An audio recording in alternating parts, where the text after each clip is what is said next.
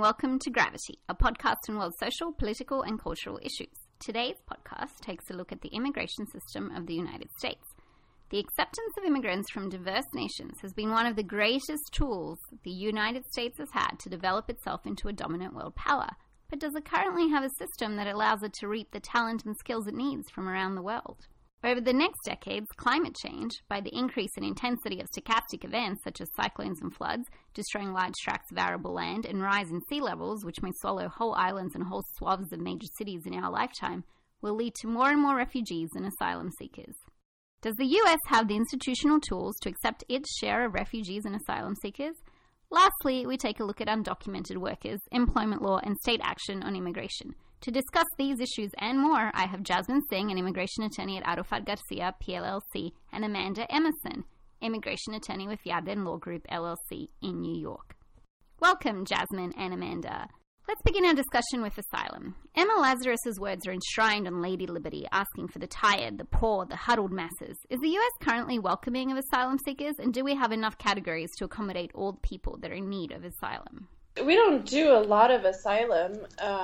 We have been coming up across an issue lately, though, where a lot of these unaccompanied children who are flooding across the borders from Honduras, from Guatemala, the problem now is that you actually can't, you would think that those people would be eligible for asylum, but, and actually Jasmine did some research on this recently, is that the courts are actually saying everybody is getting persecuted in those countries, so nobody is. It's like there's so many problems in those countries that you can't say that your particular client is being targeted because of something specific to them. Because an asylum claim, you have to show that you're a member of a specific social group that's being persecuted by the government or by people that the government is failing to stop. And so all of these kids in Guatemala and Honduras, they're saying, I'm getting jumped by gangs, I'm getting pressured to join gangs. And then they get to the U.S., and the U.S. courts say that that's not a recognizable claim because they're not a particular social group that they recognize. They're just kids in Guatemala, and that's everybody, and we can't give everybody asylum. So that's becoming a big issue. And I don't know, Jasmine. In my opinion, do we have enough categories? We absolutely do. I think the way asylum is being interpreted on TV is incorrect. Asylum is when somebody has a well-founded fear of persecution based on their nationality, religion, member to a social group, and then member to a social group is where you get the most amount of claims, because what happens is to fit yourself in a social group, you have to prove that a group in your country is being targeted by somebody that the government is not protecting you from, and that social group has to be a visible social group, and I think there's enough categories. I think that people think because you come from a country where there's a lot of crime and it's poor, you're granted asylum, and that's not the case. You have to fit yourself in a social group, meaning that you're from a country and for a particular reason somebody is targeting you, and therefore your life is in danger. And then, yes, the government will exercise its discretion in allowing you a safe haven here in the U.S. So what's really happening in Central America, what you see on TV, is we're having a flood of people crossing the border through Mexico. And these people are claiming asylum, but a lot of times these cases are not good asylum cases, because they're saying, yes, I fear persecution in my country, but everybody, like Amanda was saying, everybody there is in threat of the gang members. So what we've seen in the past 2 years in immigration court is a lot of judges are now denying these asylum cases from Central America because they cannot prove that that specific person is being targeted for a particular reason. But so then don't there need to be more categories? How can you say there's already enough categories if these people who are really escaping violence are not able to fit into any of those categories, and they're being told they're being denied. Well, that's a whole other assessment on whether we need to be accepting people from dangerous countries. That's true. Okay, the whole basis of asylum is we're going to save you because your government can't save you. And so maybe we need to redefine or have another basis for coming into the country. If you're from an extremely dangerous country, we'll allow you like a safe haven here.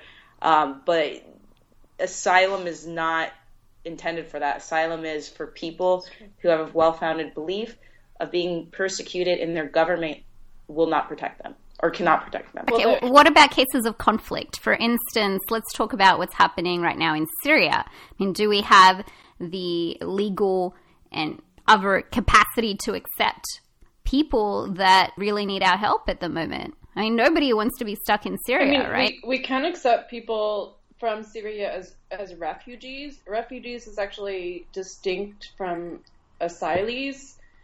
People who apply for asylum are already here, and they're saying, I deserve asylum.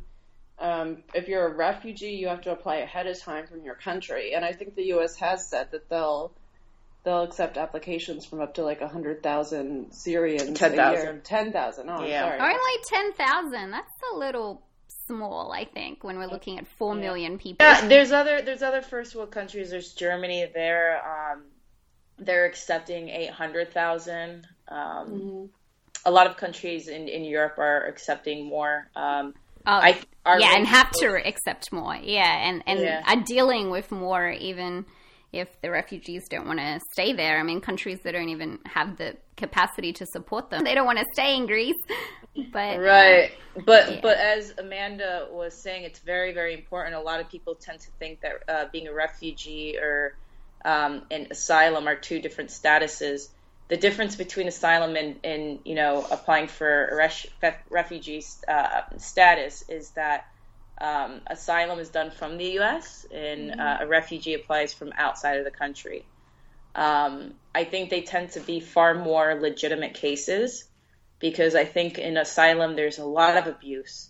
Yeah. You get people from these Central American countries, and the bottom line is they came in the U.S. because there's no work in their home country. Yeah.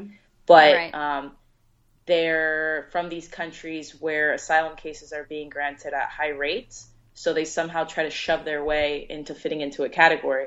You're actually applying as a refugee because you have a legitimate claim as a refugee that you're currently being persecuted, whereas a lot of people will come into this country for economic reasons, as Jasmine was saying, and they're like, how do I get to stay here?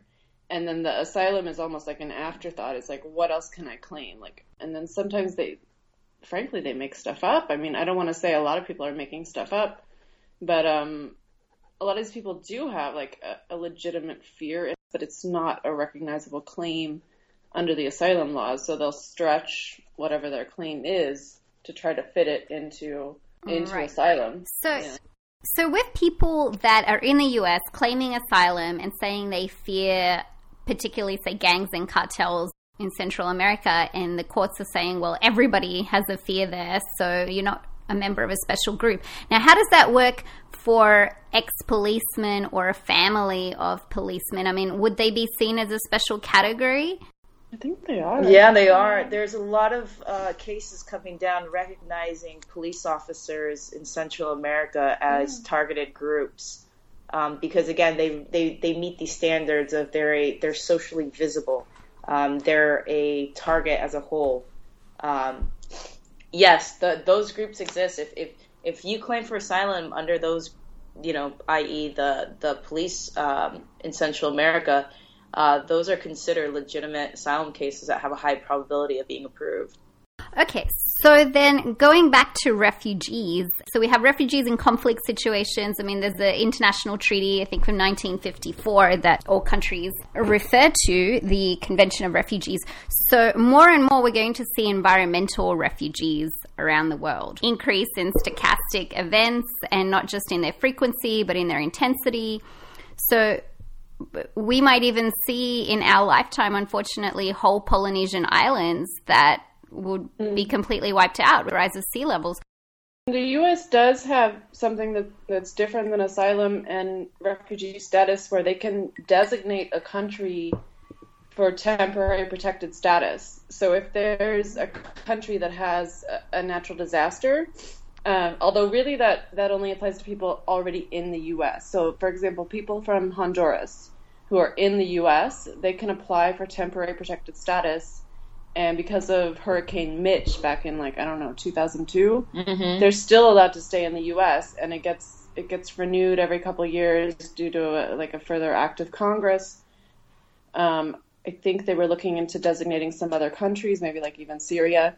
But that's people who are already in the U.S. and they say, I can't go back to Honduras, I can't go back to Syria because this happened and it's just, this country.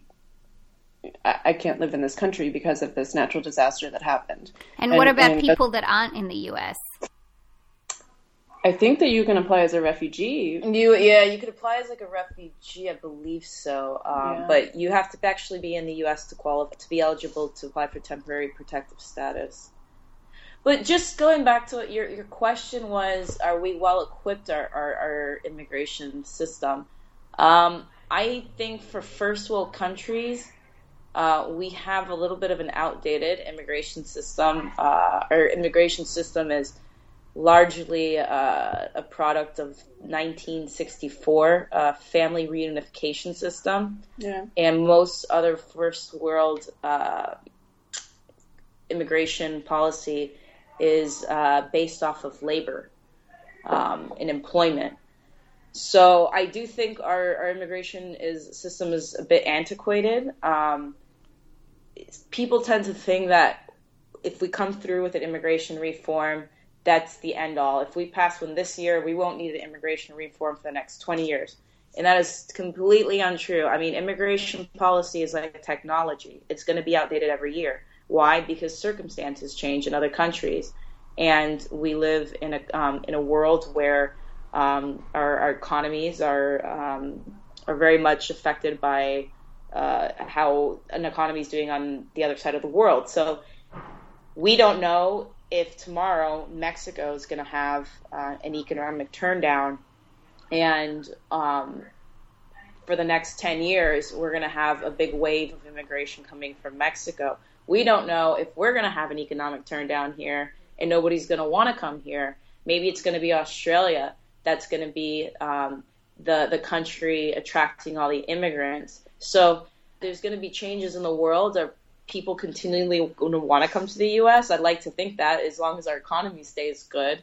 But immigration has, it's you can't talk about history without talking about immigration. It's how people got around the world. It's going to continue to happen. It's just going to be for different countries. And it's largely dependent on the economic situation in each country.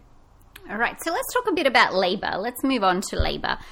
So there are multiple categories for persons to come in with respect to labor, and then also there's the free trade agreements, which allow some people to come in without being particularly sponsored. Now, you're saying that the system is antiquated. Is that because we cannot handle, for instance, say we need a surplus of nurses. Can we change the system very quickly to allow more nurses to come in any one year, to allow for the fact that we need nurses and we have a surplus of other workers, and so we're not going to accept visas for whatever the surplus that we have is, so we can accept more nurses? No, I mean that's the problem, because the quotas for a lot of these employment visas have been set over 30, 40 years ago, and they don't get changed based on fluctuating needs. So that becomes a huge problem, especially for U.S. employers who need a lot more nurses. They really can't. It's not that immigrants are taking jobs. It's that U.S. employers really can't find the people to fill these positions, and they get their hands tied by these immigration quotas that have been set at a time when conditions were very different. It's a huge problem. Yeah, I think you're touching on a lot of the debate on immigration reform, because unfortunately the way immigration is portrayed on TV is they people get really passionate about people crossing the U.S.-Mexican border. And I always tell people you can't analyze immigration policy without analyzing the labor market, because immigration and employment go hand in hand. People immigrate because they're looking for a job, or people want people to immigrate in their country because they're trying to fill a job that's unfilled in this country. So in the past 40 years, we've created something called a high-skilled visa. It's an H-1B. And there's another low-skilled visa for workers. It's called skilled and unskilled workers. You don't need a bachelor's degree. It's people in the agricultural industry mainly use it. That's our low-skilled worker visa. It's the H-2B. But the problem is it's a very complicated visa. It's very hard to get. Just the procedure involved to do it. A lot of employers just can't even afford to go through the procedure. It's a very antiquated visa. Again, it makes it very difficult for employers to actually try to bring people on the low-skilled visa. And then we have another outdated high-skilled visa that was, more shaped around policy in the 1990s, the H-1B. And the reason I think it's outdated is because if you take the temperature of the U.S. market right now, technology, science, engineering, those are the areas in our economy where we are desperately looking for people to fill positions.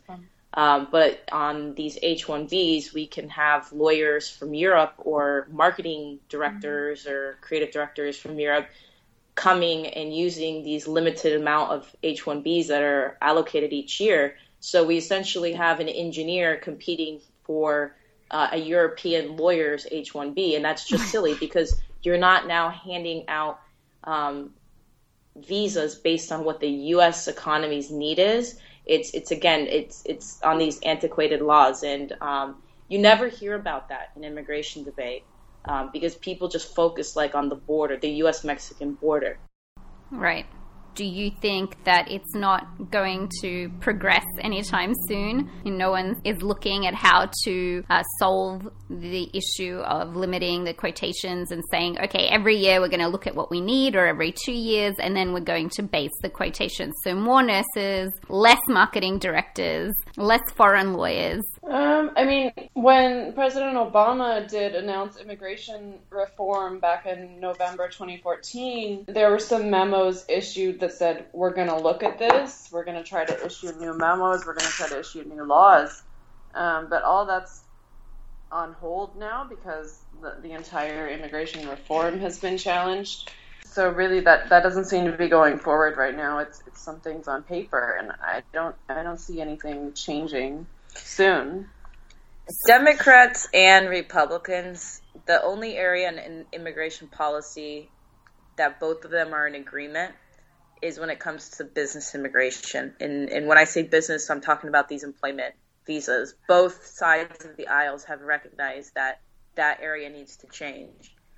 But there's this other area of immigration, the family aspect of immigration, which is what you hear 80% of the time on TV. And really, from an immigration attorney's perspective, these are two completely different areas of immigration, and one overshadows the other. And it's the family immigration part that Democrats and Republicans cannot come to an agreement on. What's the disagreement there?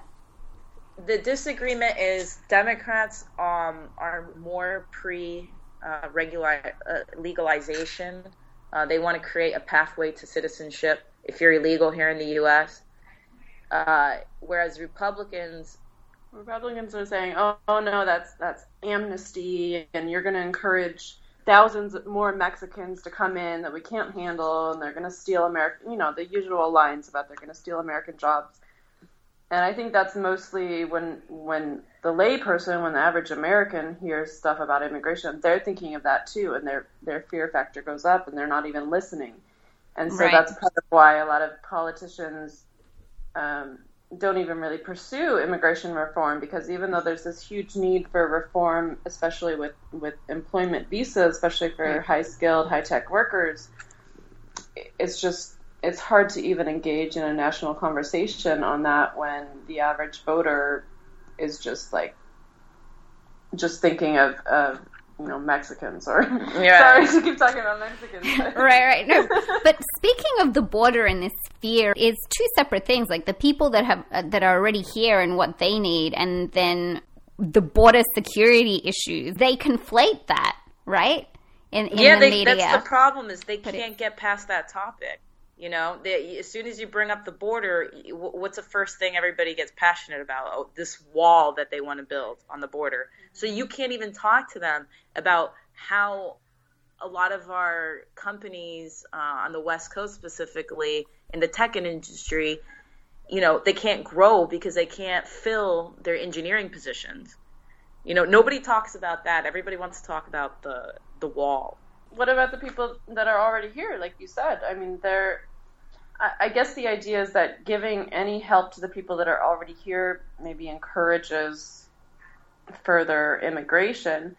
But the reality is there are a lot of people here, many of whom were brought as children, who need a path to be citizens, to be functioning members of American society. So let's talk about people that came here as children and then say that they either commit a crime or something happens where they're found to be undocumented and they're liable for deportation.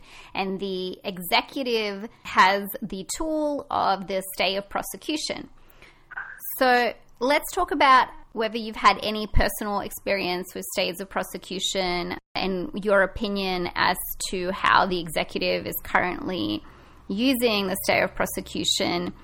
And what is the choice these people are faced with? Is it deportation or absolutely no rights? Pretty much it, because the prosecutorial discretion, I have helped several clients get prosecutorial discretion, but then that does not actually come with any type of a work permit. So it's a very strange thing that the government is saying, oh yeah, you can stay here, but you can't work, you can't support yourself, and we're just going to look the other way for a couple of years.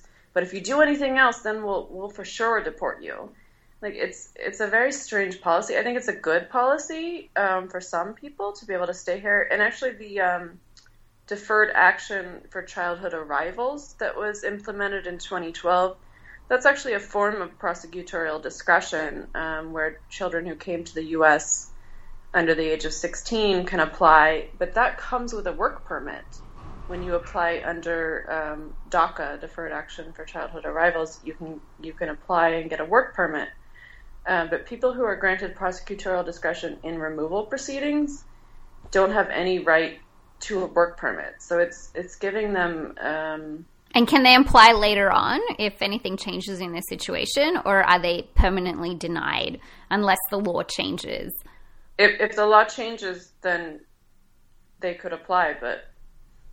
I don't know. I mean, there was proposed something similar to DACA, but for parents of U.S. citizen children. But that, again, is being held up because of the court challenges to President Obama's immigration reforms.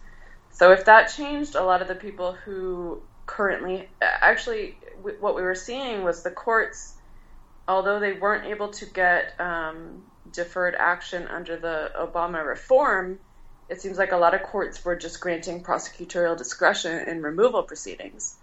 But again, they don't have any right to a work permit unless the law changes. It goes back to what I was saying earlier: is you can't create immigration policy without taking labor employment into consideration. The government considers this a tool. Well, if you think of a tool is meant to fix something. It's supposed to resolve an issue. Prosecutorial discretion doesn't really resolve an issue. It just says to the person that's being granted prosecutorial discretion, okay, if you're in deportation proceedings, we're no longer going to proceed with your deportation. So we're going to let you go, and we're going to close your case. We're going to let you go without a work permit. And if you do something wrong, then we'll deport you. Mm-hmm. But look at now what the position you just put that person in. You're being allowed to stay in the U.S. with no work authorization, but you're somehow not supposed to be a welfare to the government. Yeah. So it's a catch-22. Now you're putting somebody out there. Okay, don't come to me for help. But we're not going to give you the tool you need to get a job to take care of yourself. So now what are you doing? You're almost encouraging unauthorized employment. Mm-hmm. And a lot of people don't realize this, but once you're out of status, the only way you can get back in status is if you marry a U.S. citizen. And there's all these waivers that you have to go through. It's a very narrow topic in immigration. So you're sitting there telling the person, okay, we're gonna let you go in the hopes that maybe one day immigration policy will change. Or number two, that you get married to a U.S. citizen. But now you're essentially saying, wink, you're not supposed to do that. Yeah, that's fraud. If it's supposed to be, so. It's called. You never know where you find love. That's what everybody says. But am I going to say it's bad? It's better than just deporting some of these people. I've actually used prosecutorial discretion in a case where it was given as an option, and it was a 16-year-old boy, where his father was out of the picture. His mother was here in the U.S. working and sending him back money. He crossed the border with his uncle. He was detained, and he was put in deportation proceedings. And I requested prosecutorial discretion, and he was granted it. In that instance, did I find it a tool on the defense side? Absolutely, because what's his other option? Being sent to El Salvador, where neither one of his parents are living.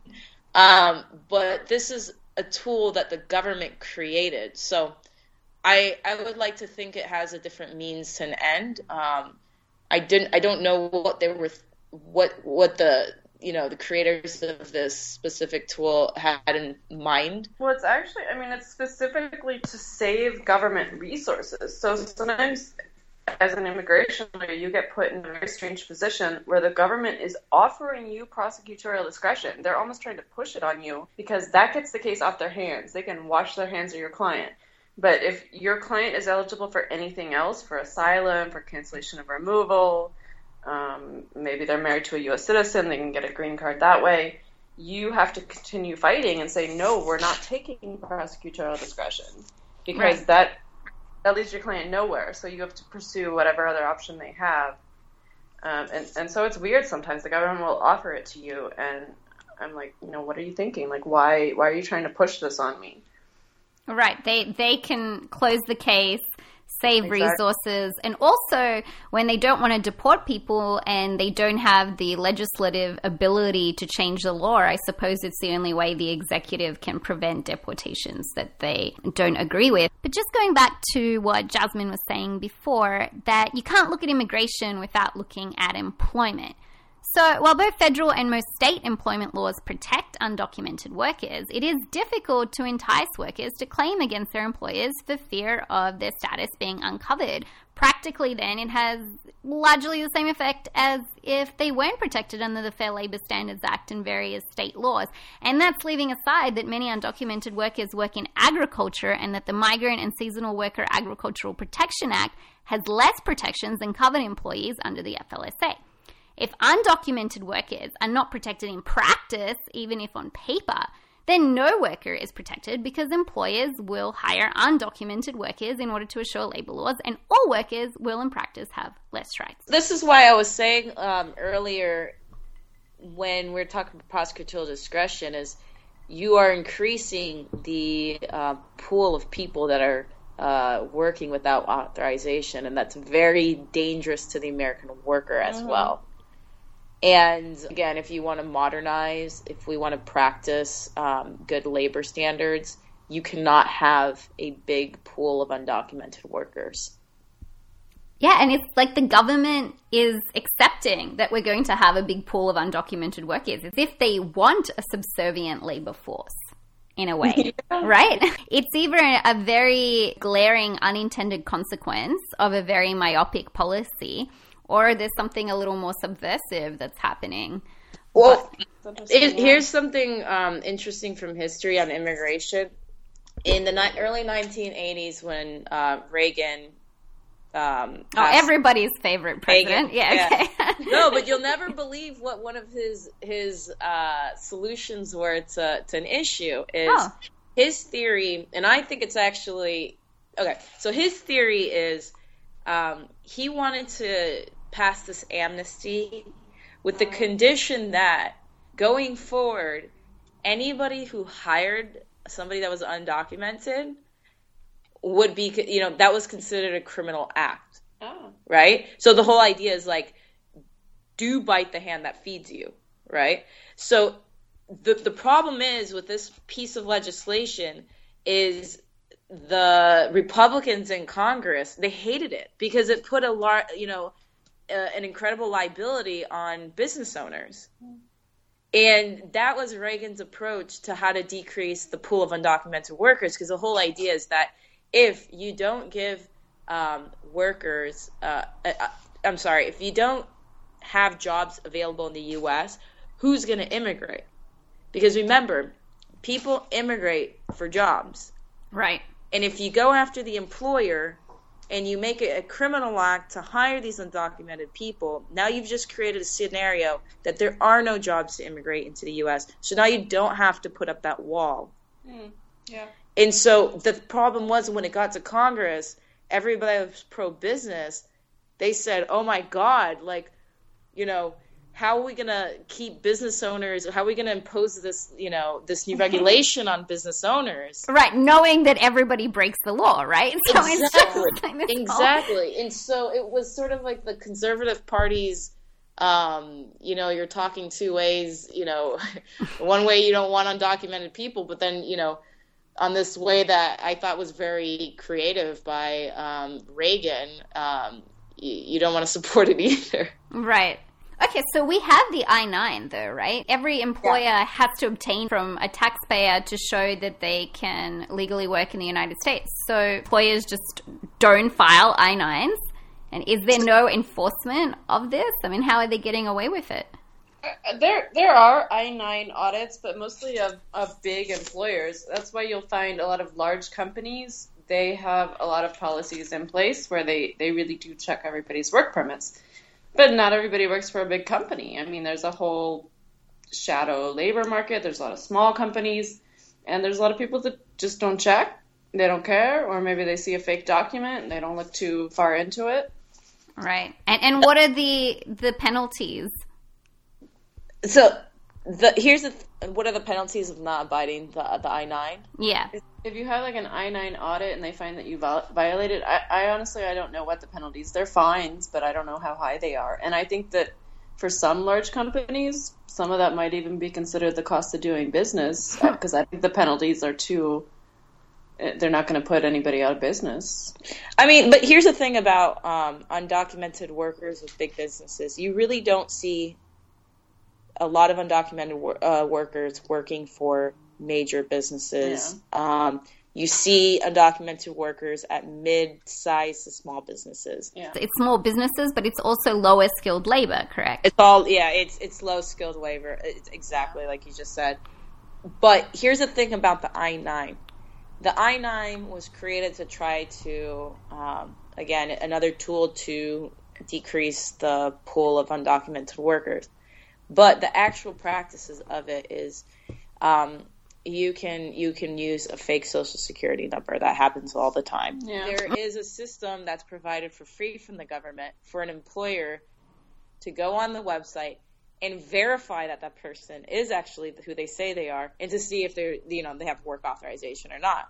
But that's not mandatory. That's a suggestion. Mm-hmm. Okay. A lot of people don't even know about it. Well, yeah, exactly. You tell some employers e-verify, they're like, "What's that?"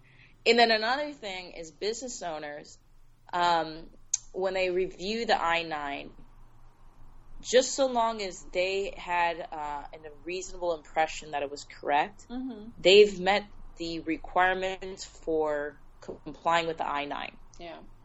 So that's a really low threshold. They're not required to do any due diligence. They're not required to, check and see if this person really does exist or not. They just simply have to look at the form. Was it filled out properly? Do I have reason to believe that this person is telling me what they are? Well, if you're a restaurant in Hell's Kitchen and every other restaurant around you is paying their cleaners $7 an hour and you want to increase your profit margin, then what are you going to do when somebody fills out an I-9 and it looks reasonably filled out? And, of course you're just going to be like, yeah, well, okay, great. Except that the FLSA and New York labor law would protect the workers in Hell's Kitchen, but then not many employers know that. And then again, many employees, particularly employees that may not understand English well, may not know that either. Undocumented workers have the same rights as documented workers, and some courts have even stated that when undocumented workers make claims against their employer, you can tack on a retaliation claim against that employer for calling immigration enforcement. Now, of course, if the employer calls immigration enforcement, well, they're essentially self-incriminating themselves for hiring undocumented workers, so then it would go doubly against them. However, even with these protections, what has been your experience with your clients and their relation to their work conditions? I have a lot of clients that they talk to me. They tell me they put up with a lot of things in their work because they know they're undocumented. And that's really their only goal in coming to me sometimes, is not even to get legal status, not even to get a green card. It's just for me to find a way for them to get a work permit somehow, that they can at least show their employer once and get a better job. I have heard anecdotally about like undocumented workers joining in. Sometimes they do class action lawsuits for like back wages from employers. Yeah, they're entitled to do that. Yeah. So I know some undocumented workers, like they'll be willing to be a plaintiff in a class action lawsuit where they don't feel like they're being singled out. They're not the only person saying this. But mostly I don't think that undocumented workers avail themselves of labor laws at all. Yeah, I agree. I used to work at a firm with an FLSA attorney, and we were shocked. You know, being an immigration attorney, one of the questions I would ask them is their employment, and, you know, how they're treated at work and so and so. And, I spoke with the FLSA attorney on a couple cases, and I would say 90% of the people that we spoke to on consultations had no idea what the FLSA was. They had no idea that they even had protection. And even when we did, inform them that they in fact did, then you now have to get over the hurdle of, now we're exposing you to the legal system, and to them that's a threat. Yeah. Which they might not want to take, right? Because they'd rather stay in the U.S. than get back wages. You take a mom who has 2 U.S. citizen children, been in this country for, let's say, 15 years. There's no way she wants her to be exposed to risk of being deported. And even though there are mechanisms in litigation to protect this person, these people are just so fearful. Well, they would deport a mother of 2 U.S. citizen children. So they would orphan U.S. citizens, basically, it is possible in effect. Yeah, you are. You can get into deportation proceedings. Yeah. There are mechanisms. There are forms of relief that you can apply for when you have U.S. citizen children that will cancel the deportation. Mm. Well, so immigrants fear when they really shouldn't fear, because they've been so abused at work, right?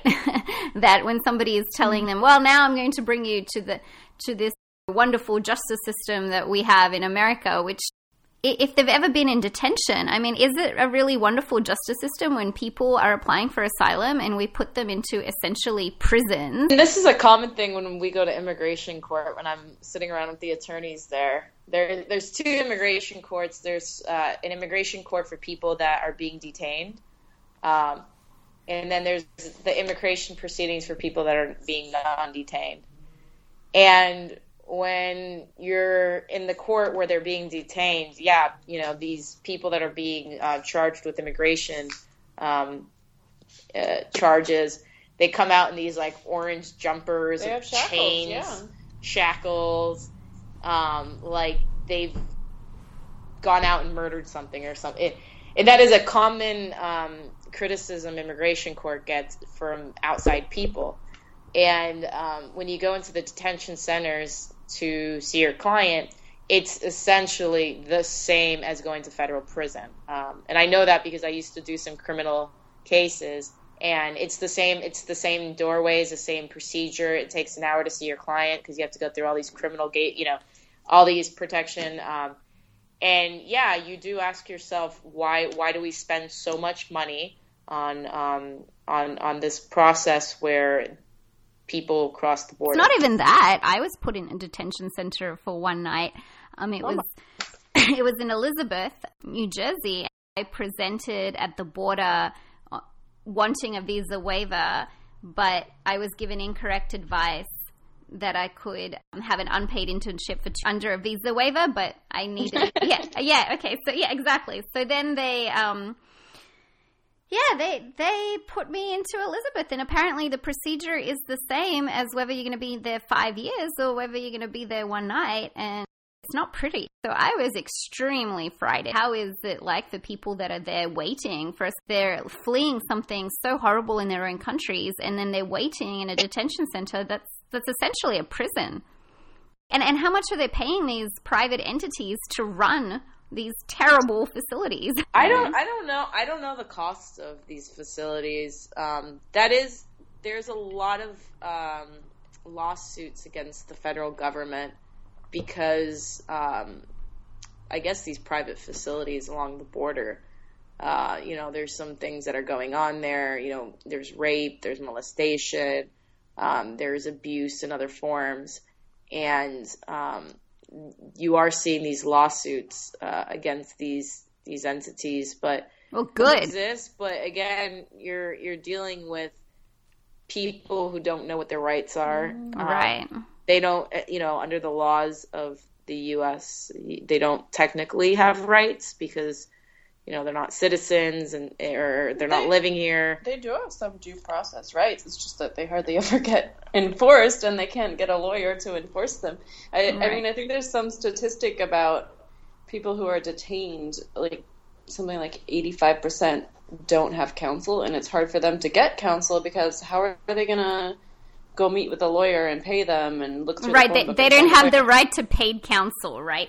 So, yeah. So I mean, look, even for us as we're both private attorneys, private immigration attorneys. It's just as equally as frustrating for us because deportation cases are not cheap to fight.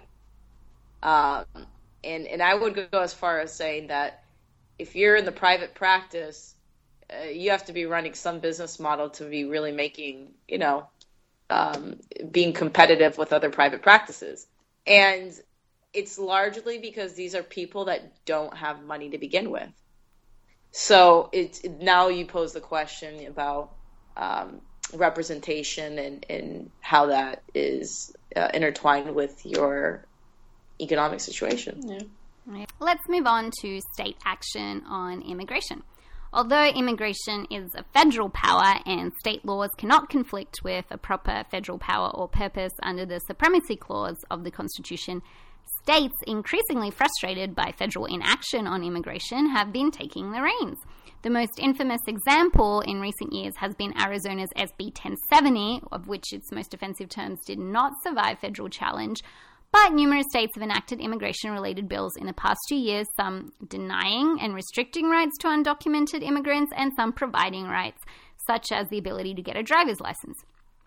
One recent bill here in California is AB 20. This bill will provide legal state residency to undocumented workers in the agricultural industry, an industry that is vital to the state and heavily reliant on undocumented workers. How do you view the state's ability to enact these laws, and do you think that it conflicts with the federal government's authority? Further, do you see states continuing to make immigration-related laws in the future?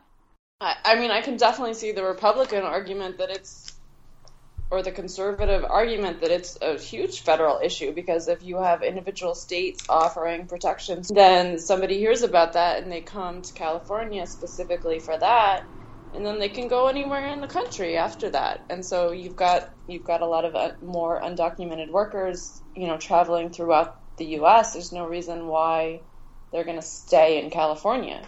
So that becomes something where the federal government is going to say, this is an intrastate issue, and if you're encouraging immigration, we got to smack you down there. Here's the thing, is you were saying, like, is this just going to keep on happening? And, okay, if we look at immigration policy in the 1900s, there was major policy movement in the 1910, 1920s, again in the 1950s, 1964, and then 1980, in the early 1980s, early 1990s, 2001, and now we're at 2016. It's been about 15 years since we've had anything really major happen in immigration. And when I say major, that's like I said before, is immigration is like the tech industry, is you have to continually modernize your laws because the labor market is changing.